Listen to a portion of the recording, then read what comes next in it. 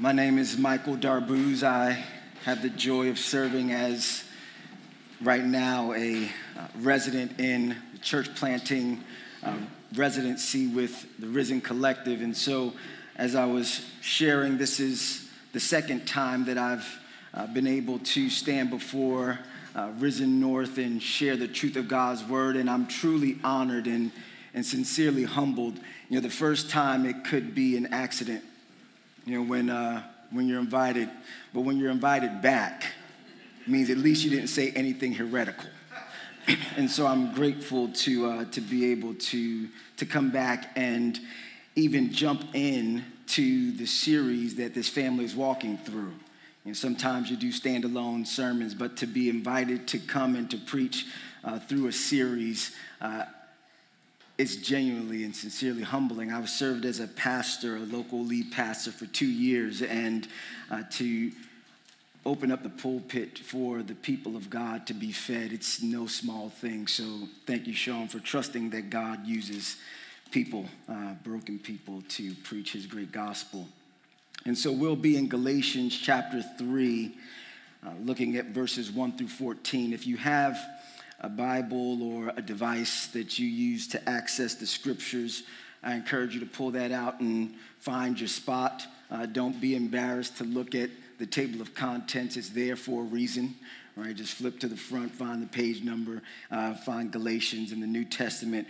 We're going to, in just a moment, read through verses 1 through 14 and look to, if the Lord should say the same, with the help of the Holy Spirit, unpack this passage and then prayerfully be able to practically apply it to our lives today.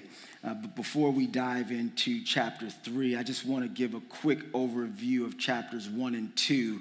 Not sure where you jumped in on the series. And so we look at chapter 1 of Galatians, and Paul is pointing out the problem that's being experienced in the churches in Galatia. And we see in verses 6 and 7 of chapter 1, Paul says, "I'm astonished that you are so quickly deserting him who called you in the grace of Christ and are turning to a different gospel. Not that there is another one, but there are some who trouble you and want to distort the gospel of Christ." We learned that there were some Christian Jews, biblical scholars called Judaizers, who believed in salvation through Christ and believed even that Gentiles can be saved through accepting Jesus Christ as their Lord and Savior. However, they were adding a little bit more to salvation through grace in Christ Jesus. They were saying that the Gentiles also needed to be circumcised and they needed to obey the commandments of Moses. And Paul saw this as a significant problem, as we will see why in just a little bit. And in chapter 2, Paul goes on to point out his position in this matter. If it's Christ plus circumcision plus commandments, or if it's Christ alone. And Paul tells us that it's Christ and Christ alone. We see in verse 16b, in order to be justified, which is made right with God, by faith in Christ and not by works of the law, because by the works of the law, no one will be justified. So Paul believed that it was Christ and Christ alone. No additions. You don't need to add anything to the grace of God in Jesus Christ. And now what we'll see in chapter 3 is Paul is going to press into the problem and into the position that he takes. And my prayer is that when we're done with our time in chapter 3, verses 1 through 14, that we would have confidence in Christ and Christ alone. So allow me to take a moment to read Galatians 3, verses 1 through 14, because the word of God is good all by itself. Galatians chapter 3. "O foolish Galatians, who has bewitched you? It was before your eyes that Jesus Christ was publicly portrayed as crucified. Let me ask you only this. Did you receive the Spirit by works of the law or by hearing with faith? Are you so foolish? Having begun by the Spirit, are you now being perfected by the flesh?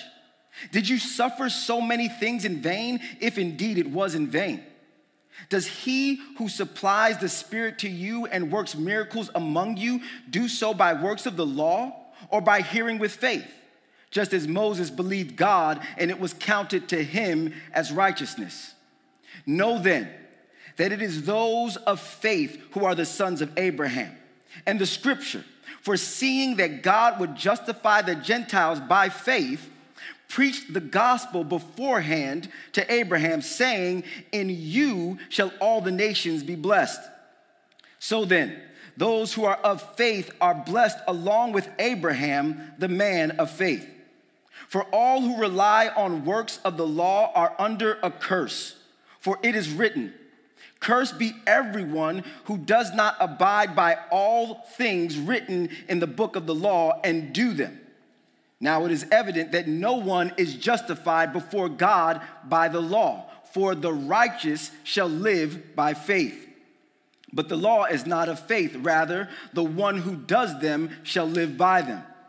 Christ redeemed us from the curse of the law by becoming a curse for us. For it is written, cursed is everyone who is hanged on a tree, so that in Christ Jesus, the blessing of Abraham might come to the Gentiles so that we might receive the promised Spirit through faith. So again, as we saw in chapter 1, Paul said he was astonished, beside himself, could not believe that the churches in Galatia had so quickly strayed away from the gospel of grace in Christ Jesus that they had come to believe in. And we see the manifestation of his astonishment in the first 6 verses of chapter 3. Paul asks 6 questions. 2, I believe, were sincere. The other 4 just seemingly came out of complete shock. Right? Paul says, who has bewitched you? What happened? Who tricked you into believing another gospel as if there was one other gospel? Who has tricked you to move away from grace in Christ Jesus? And then he goes on to say, I just have one question, because I know what you learned. I taught it to you publicly, he said. Was it by works of the law or by hearing by faith? Was it through the preached word of God in Christ that you came to be saved? And then it was as though Paul, now knowing the answer to the question, just has a moment of shock.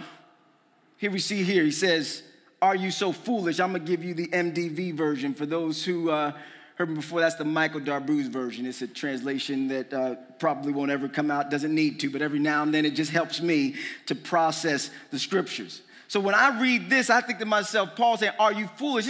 What are you thinking?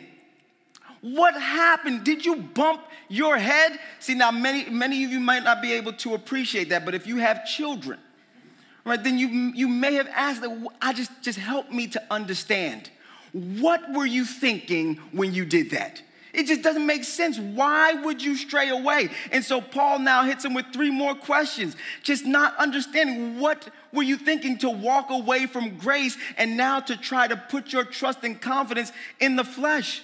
Did you begin by the Spirit, or are you now being perfected by the flesh?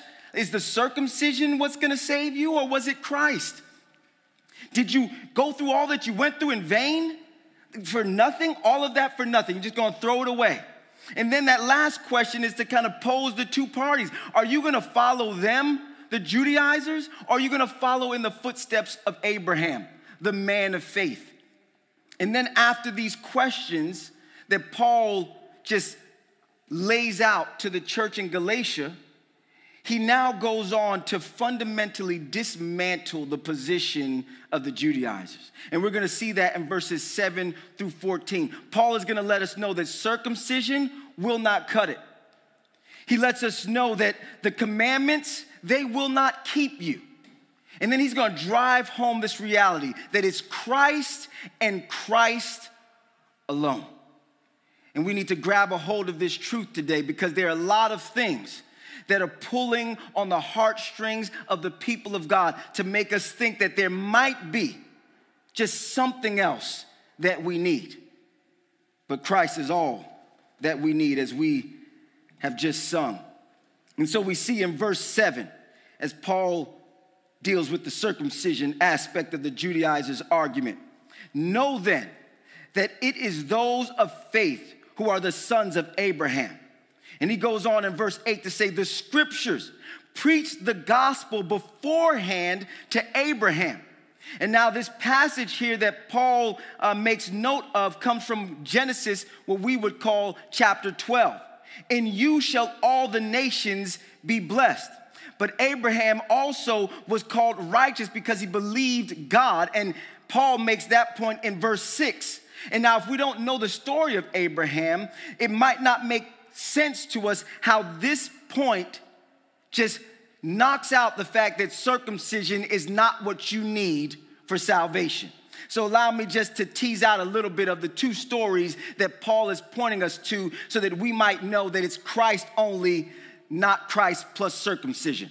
Here in this passage where Paul says, in you shall the nations be blessed. Again, that's Genesis chapter 12. It would do you good and it wouldn't be a waste of your time if you read Genesis chapter 12 through chapter 17 this week, just to sink your teeth into this a little bit more. But just for our sake, for the interest of time, I'm going to do it no justice and just run right over it. But in Genesis chapter 12, we're told of how Abram, actually, he wasn't Abraham just yet. He was in Haran. At this point, he's about 75 years old. And the Lord calls him out of Haran and tells him to go to Canaan, essentially. He's going to send him to a land that he will show him. And the Lord lets Abraham know that I will bless you, and any nation that bless you, they'll be blessed. Anyone who curses you, they will be cursed. And in you shall all the nations be blessed. And this blessing is the blessing of righteousness by faith, not by works. So that's at 75. Now we look at verse 6, where Paul says, Abraham believed God and it was counted to him as righteousness. That's in what we would call Genesis chapter 15. Here, Abram is now about 85, 86 years old. So this is 11 years after the other passage that Paul had referenced. And so now Abram has rescued Lot from being taken captive by some kings who beat up Sodom and Gomorrah. Again, this is the footnotes version. Read it more for yourself later. And now God visits Abram and tells him, I'm going to bless you, Abram. I'm your shield, your very great reward. And Abram looks at God and says, well, yeah, I mean, that's cool, God, but you haven't blessed me with a seed. I don't have a son. And only this servant of mine, Eliezer, is going to take that inheritance. And God looks at Abraham and says, no, I'm going to give you a seed. And then he takes Abram outside and he tells him, look up at the stars and see if you could count them.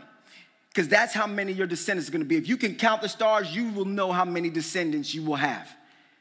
And so Abram, now this is where the scriptures tell us, believed God and it was counted to him as righteousness. Now, what does any of that have to do with circumcision? Great question. Thank you for asking it. In Genesis, what we would call chapter 17, Abram is now 99 years old, the scriptures would have us to know. And it was then that God gave Abram the seal of the sign of the circumcision. So this is 24 years after being told that in you all of the nations of the earth will be blessed, or the world will be blessed. This was now 11 years after, if my math is right, what's 85, 99, take that away, 14 years? Good, I'm preaching, I'm not mathematical, you got me. 85, now 99, it's that many years, but 14 years or so afterwards, that now the circumcision comes. So what Paul is having us to know, the blessing of righteousness through faith came long before. It was spoken way before circumcision. And Paul makes that very plain in Romans chapter 4. Looking at verses 9 through 12. Paul says, is this blessing, the blessing of the one to whom God counts righteousness apart from works? Is this blessing then only for the circumcised or also for the uncircumcised? For we say that faith was counted to Abraham as righteousness. How then was it counted to him? Was it before or after he had been circumcised? It was not after, but before he was circumcised. He received the sign of circumcision as a seal of the righteousness that he had by faith while he was still uncircumcised. The purpose was to make him the father of all who believe without being circumcised, i.e. the Gentiles, so that righteousness would be counted to them as well.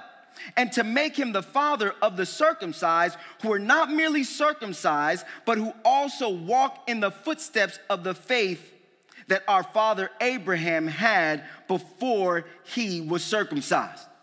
So Paul, in just a few verses, for those who understood the story of Abraham, it would be clear. Christ plus circumcision, not the equation. Christ and Christ alone. And now Paul takes the next step. And now he's going to dismantle the argument of the commandments. And this is the kind of teaching that got Paul in trouble. People just didn't like Paul teaching this way, but it was because they didn't fully understand the scriptures themselves. Paul says in verse 10 of Galatians chapter 3, "For all who rely on works of the law are under a curse.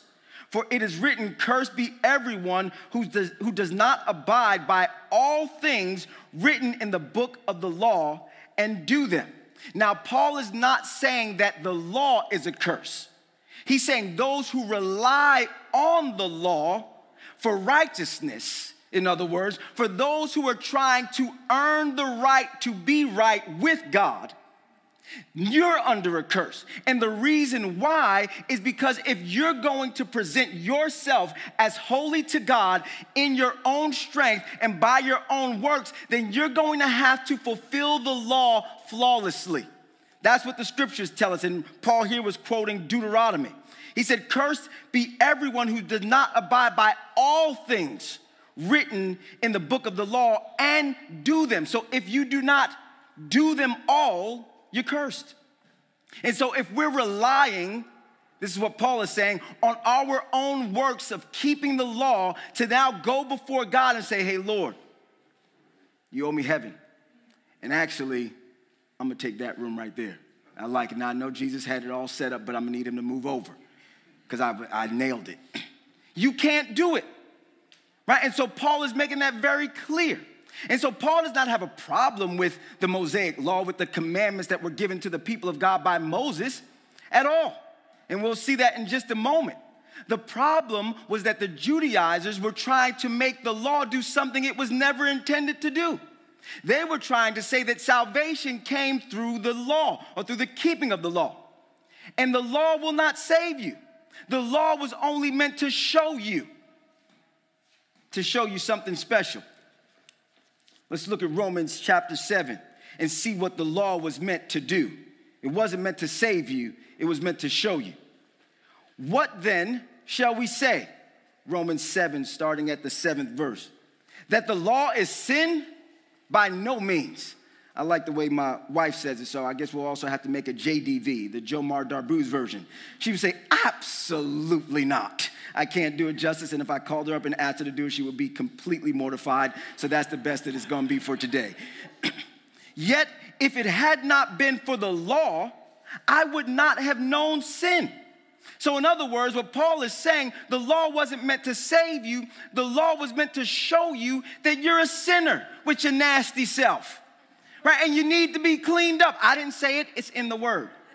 Maybe not quite that way as the MDV version, but you get what I'm saying. It was meant to show you what sin is. It wasn't meant to save you. Let me read a little bit further so you can see that is actually what saying with your messy self. "For I would not have known what it is to covet if the law had not said, 'You shall not covet.' But sin, seizing an opportunity through the commandment, produced in me all kinds of covetousness. For apart from the law, sin lies dead." So in other words, again, if you remember being a kid or you've seen some kids lately, you know how it is. The moment you say don't, it's like do not, the not just drops. Do not touch the stove. You mean, I just said do not, right? Do not, right? And so the law came and it was all these do nots and do it this way and all the do nots. We just decide, well, let me do. And so Paul said, if it weren't for the law, I wouldn't have known how nasty and sinful I was. I would not have known that I needed a Savior. So the law wasn't meant to save us. It was meant to show us that we needed to be saved. And thank God that he finishes the good work which he began. And we see here in verse 12 of Romans chapter 7 that Paul wasn't saying the law was a curse. And we need to make sure that we understand this. So the law is holy. And the commandment is holy and righteous and good. Did that which is good then bring death to me? Absolutely not. By no means, depending on which translation you're reading. It was sin producing death in me through what is good, in order that sin might be shown to be sin, and through the commandment might become sinful beyond measure. So now I will come to the place where I know, Lord, I need you. I cannot do it in my own strength. I'm trying to work this thing out. I'm trying to earn my right to be considered holy, righteous, and just. But the more I try, the more I recognize that I can't. And so it brings me to the point of desperate dependence. God, I need a Savior. I've tried to do it in my own strength, and it's just not working out. And Paul lets us know that this was the way it was always intended to be. He goes on in Galatians chapter 3, verse 11, almost to state it as if it were the obvious. Now it is evident that no one is justified before God by the law, for the righteous shall live by faith. Well, how is that obvious? Well, see, you have to again understand what Paul is doing here. Paul is quoting the prophet Habakkuk, and you can go and read it later, Habakkuk chapter 2. Where the prophet was speaking, a mouthpiece for God. He was speaking what thus says the Lord. And so the prophet Habakkuk was not saying what he thought was good. He was simply relaying to the people what God said. And it was the prophet Habakkuk in the Old Testament, while the people of Israel were still under the law, that he went on to say, the righteous shall live by their faith. And so God is not doing a new thing. He always intended for the people of God to be justified by faith and not by works. So now Paul fundamentally dismantles the position of the Judaizers. Circumcision, not going to happen. You're not going to come to Christ through circumcision. By keeping the law flawlessly, if you even could, you're not going to present yourself righteous before God. But I've come to the place where I've recognized that I am sinful. The law has shown me that. The more I try and do right, the less right I seem to do. What will I do? Well, that's what Paul tells us in verse 13. Christ redeemed us from the curse of the law by becoming a curse for us. This word redeemed can sometimes get lost because it seems to be a church word for some reason. But all it means is rescued. That Christ has rescued us from the curse of the law by becoming a curse himself. And now Paul, again, he's not saying that the law is a curse. What he's saying is that Christ has rescued us from our inability to keep the law and be justified through the work of the law by becoming a curse for us. And that doesn't mean that Christ lived sinful. It's actually the exact opposite. And Peter unpacks that a little bit for us to let us know, how did Christ become a curse for us and that become a good thing so that we do not have to try to make it in on our own strength. Peter tells us in chapter 2, verse 22 through 24, he, being Jesus Christ, committed no sin, neither was deceit found in his mouth. When he was reviled, he did not revile in return. When he suffered, he did not threaten, but continued entrusting himself to him who judges justly. He himself bore our sins in his body on the tree, that we might die to sin and live to righteousness in him. By his wounds, you have been healed. Jesus was able to become the curse for us by first flawlessly living out the law. Jesus lived a perfect life. Jesus is the only person who walked on the face of the earth that could stand before the Father and said, nailed it. And instead, he said, nail me, so that I can die for them. And so he took on all of our sins and the sins of all the world. And only he can do that because he was perfect. And he became the payment that we could never be. And so now he hung on a cross. And that's the scripture that Paul was referencing in the Old Testament. Curses anyone who hangs on a tree. He hung on the cross and bore our sins so that we might now die to sin. I'm no longer a slave to sin, but I am now the righteousness of God in Christ Jesus. So I don't have to go back and try to figure it out on my own. I just come to Christ. He rescued me. He rescued me and from me trying to pay the price myself that I could never pay. And he became the perfect payment on my behalf and says to the Father, I know their debt is insurmountable. I'll pick up the tab. I'll cover it. It's on me. And Paul goes on to tell us in verse 14 why Jesus did this. So that in Christ Jesus, the blessing of Abraham, righteousness by faith, not in works, the blessing of Abraham might come to the Gentiles, to sinners, so that we might receive the promised Spirit through faith. Now, for a lot of us here today, this is not new news. It's still absolutely amazing, fabulous, great, and exciting news. It almost seems to do it no justice to call it good news. Just the greatest understatement of a lifetime, but you get the idea. This is good news that we are familiar with. But this is also true for the audience that Paul was writing to. They were familiar with this good news. And Paul looks at them and says, well, if you know it so well, why are you living it so poorly?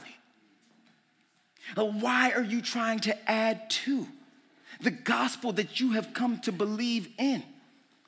Right? And so for all of us who know the good news of Jesus Christ and have accepted this gift that we call grace, the unmerited favor of God, that's a question that we might need to sit in today. If I know it so well, yeah, Michael, thank you for that great summary of the gospel. And I know that, yep, no, circumcision, not going to do it. Commandments, no, Christ and Christ alone. Yeah, no, that was a good job, thanks. He didn't say anything heretical. We'll go ahead and go home now. But the question that we might need to sit in is if we know it so well, why do we live it so poorly? Why is it that when times get hard, we feel like we just need to work harder? Why is it that even though we know the concept of grace, we still feel like we need to be great if we're going to be good enough for God? Why is it that when I make a mistake, understanding grace, I tell the Lord, you can hold on to the billy club. I'm going to beat myself down. Michael, you good for nothing. Whoa. I tell my kids when they start sounding like they're speaking ill of themselves, that you can't speak to my child that way. Apologize to yourself. Makes them feel silly. I bet you they stop saying stuff like that out loud, at least in my presence. But that should be the same for us. Whoa. You're a child of the King. Apologize to yourself. You can't speak to yourself that way. Jesus died for you. You have been bought with a price. You are not your own. Know it good, then act like it. May we live it out if we know it to be true. The challenge that I found myself with this week as I was sitting in the Word was this question that Paul opened up the chapter with, though. Who has tricked you? And that's the challenge and the question that I feel to pose to the body of Christ today. Who has tricked you?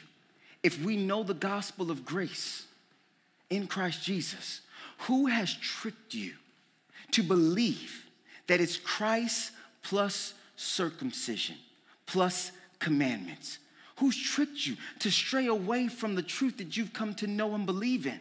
And you might be thinking, well, no, it's not circumcision or commandments for me, but it's something else that we're adding to Christ. Right? What is it that you've added to Christ? You see, before it looks like I'm speaking at you, I'm speaking to myself. Because it's very easy to start to think that there's something that I need to do to help Christ out. And as somebody who feels called by God to plant a ministry, It's real easy to start to think of, okay, I got to do this fundraising. I got to try and gather this initial team. I got to file this paper. I got to do all these things. And then to get to the place, and maybe you've done it, maybe you haven't, but to feel like you're so busy that you don't have time for God, right? That the first thing to go when it gets really hard is our quiet time.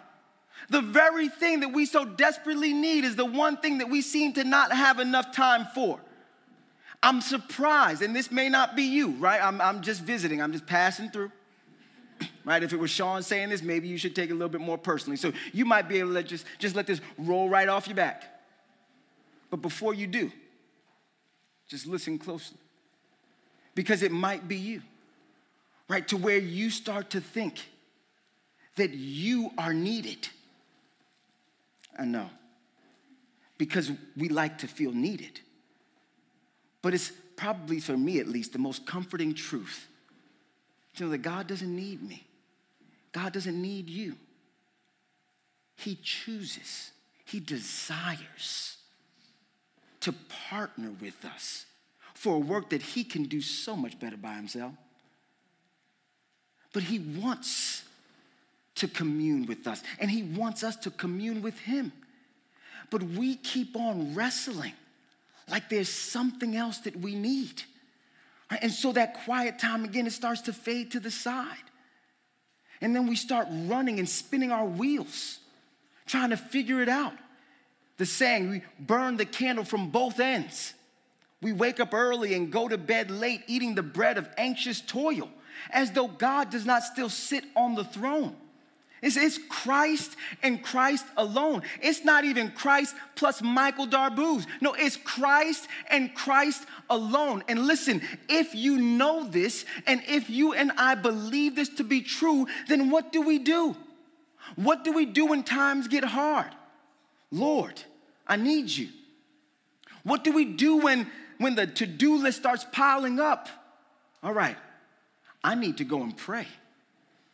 It surprises me how many people get offended. I don't understand it completely, but I try to meet people where they are. But how people get offended, and I'm talking about people who believe the gospel, when I recommend to them, and sometimes maybe a little bit strongly, that you read your word. I'm a pastor. What did you expect me to say when you came to me with your problem? Let's read the word of God together, and let's go to the only one who can meet our needs. Yeah, but I don't have time. You don't have time? It looks like, at least, I'm going to go out here on a limb real quick, but it looks like everybody at least made the time to get themselves together to come out and worship together. Right? And I'm just going to, again, believe that you actually may have brushed your teeth and gargled this morning. Mask, at least in this case, it helps us out a little bit. You know, it blocks the smell if you didn't. But I believe that if you thought about it, you're like, let me brush my teeth, let me wash my face, let me iron my clothes. Some people I know don't iron, but I'm not going to call them out today. They know, they take it, you got it, yes, all right. You know, but we do all of this to get prepared to go out in public. But if we haven't spent time in prayer, we're not ready to go out. If we have not fed our souls with Jesus to remember the reason why we live, move, and have our being, then even though you may look good in your outfit, you're exposed. And you're going to be easily handled and taken advantage of by every wind and wave and false doctrine. But if we do not believe that Jesus is all we need, then we will add to that. Okay, I need Jesus, but I also need this job. I need Jesus, but I also need this vaccine. I need Jesus, but I also need fill in your blank. And I'm not saying the job is a problem. I'm not saying the vaccine is a problem. I know people got different positions. Pray about it. You know, but whatever it is, we look to add something to the peace, the joy, and the hope that's promised to us in Christ and Christ alone. It's not Jesus plus this job, plus these finances, plus my kids acting right, plus this relationship getting better, plus, no, it's just Jesus. He's all we need to have the peace, the joy, the hope, the love that will satisfy our souls. So I ask the question, what have we been adding to Christ that has caused us to run to something or someone other than Jesus. And don't be so quick to think about your friend who probably really could use this word. I've been spending the entire week, hours, just digging into this word. And the Lord has convicted, corrected, encouraged, and comforted me in this word. And so I'm not saying that I'm better than you, but I'm also not going to sit here and look at you and say you're better than me. If the Lord could correct me and grow me through this word, then I believe that this is a word for all of us. The reminder that it's not Jesus plus. And allow me just to put this one thing out here, and then I'll prayerfully close us out in a way that might encourage you enough to want to actually live this thing out.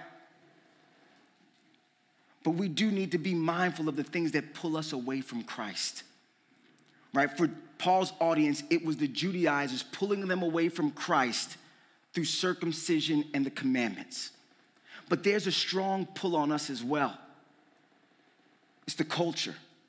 It tugs on us. And it does a really good job. Marketers get paid millions of dollars to make us feel like I need that. Listen, for my younger people, you do not need the next iPhone. Stop. I was looking over there. They're like, oh shoot! Don't worry. I just try to work the room a little bit, and you were just the next section. So I'm not you all, right? But you know what I'm talking about, right? It's marketing does a great job. I need to have. Oh, I need the upgrade. And it's the iPhone is not an evil thing. The upgrade is not altogether bad, but it's that thought that I need it. And it's that thought that I'm waiting on that to finally, right? It's that thought that when I get there, when this happens, when this comes through, then. No, God is the same yesterday, today, right here, right now, and forevermore. And so if Christ is our joy, our hope, our peace, then we should have it right here, right now. Yes, in the middle of an Arctic blast with pipes bursting. Yes, in the middle of a pandemic that seems to be going on for real forever. In the middle of all of it, God is still present. He's still real, and he's still more than enough. Now, I just need two people to just say amen real quick so I can feel like, okay, you see what I'm saying? I just needed that. Because that was blessing my soul, and I could not say amen to myself. That would seem a little bit like the last time when I slapped myself on the butt. I was told maybe that was a little bit too much. So I just need somebody else to give me an amen here real quick. Because it's the truth. And I believe that I've been sent on assignment just to remind you. I'm not here to teach you anything new.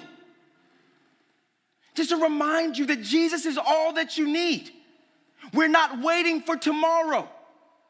We're not waiting for next year. We're not waiting for the promotion.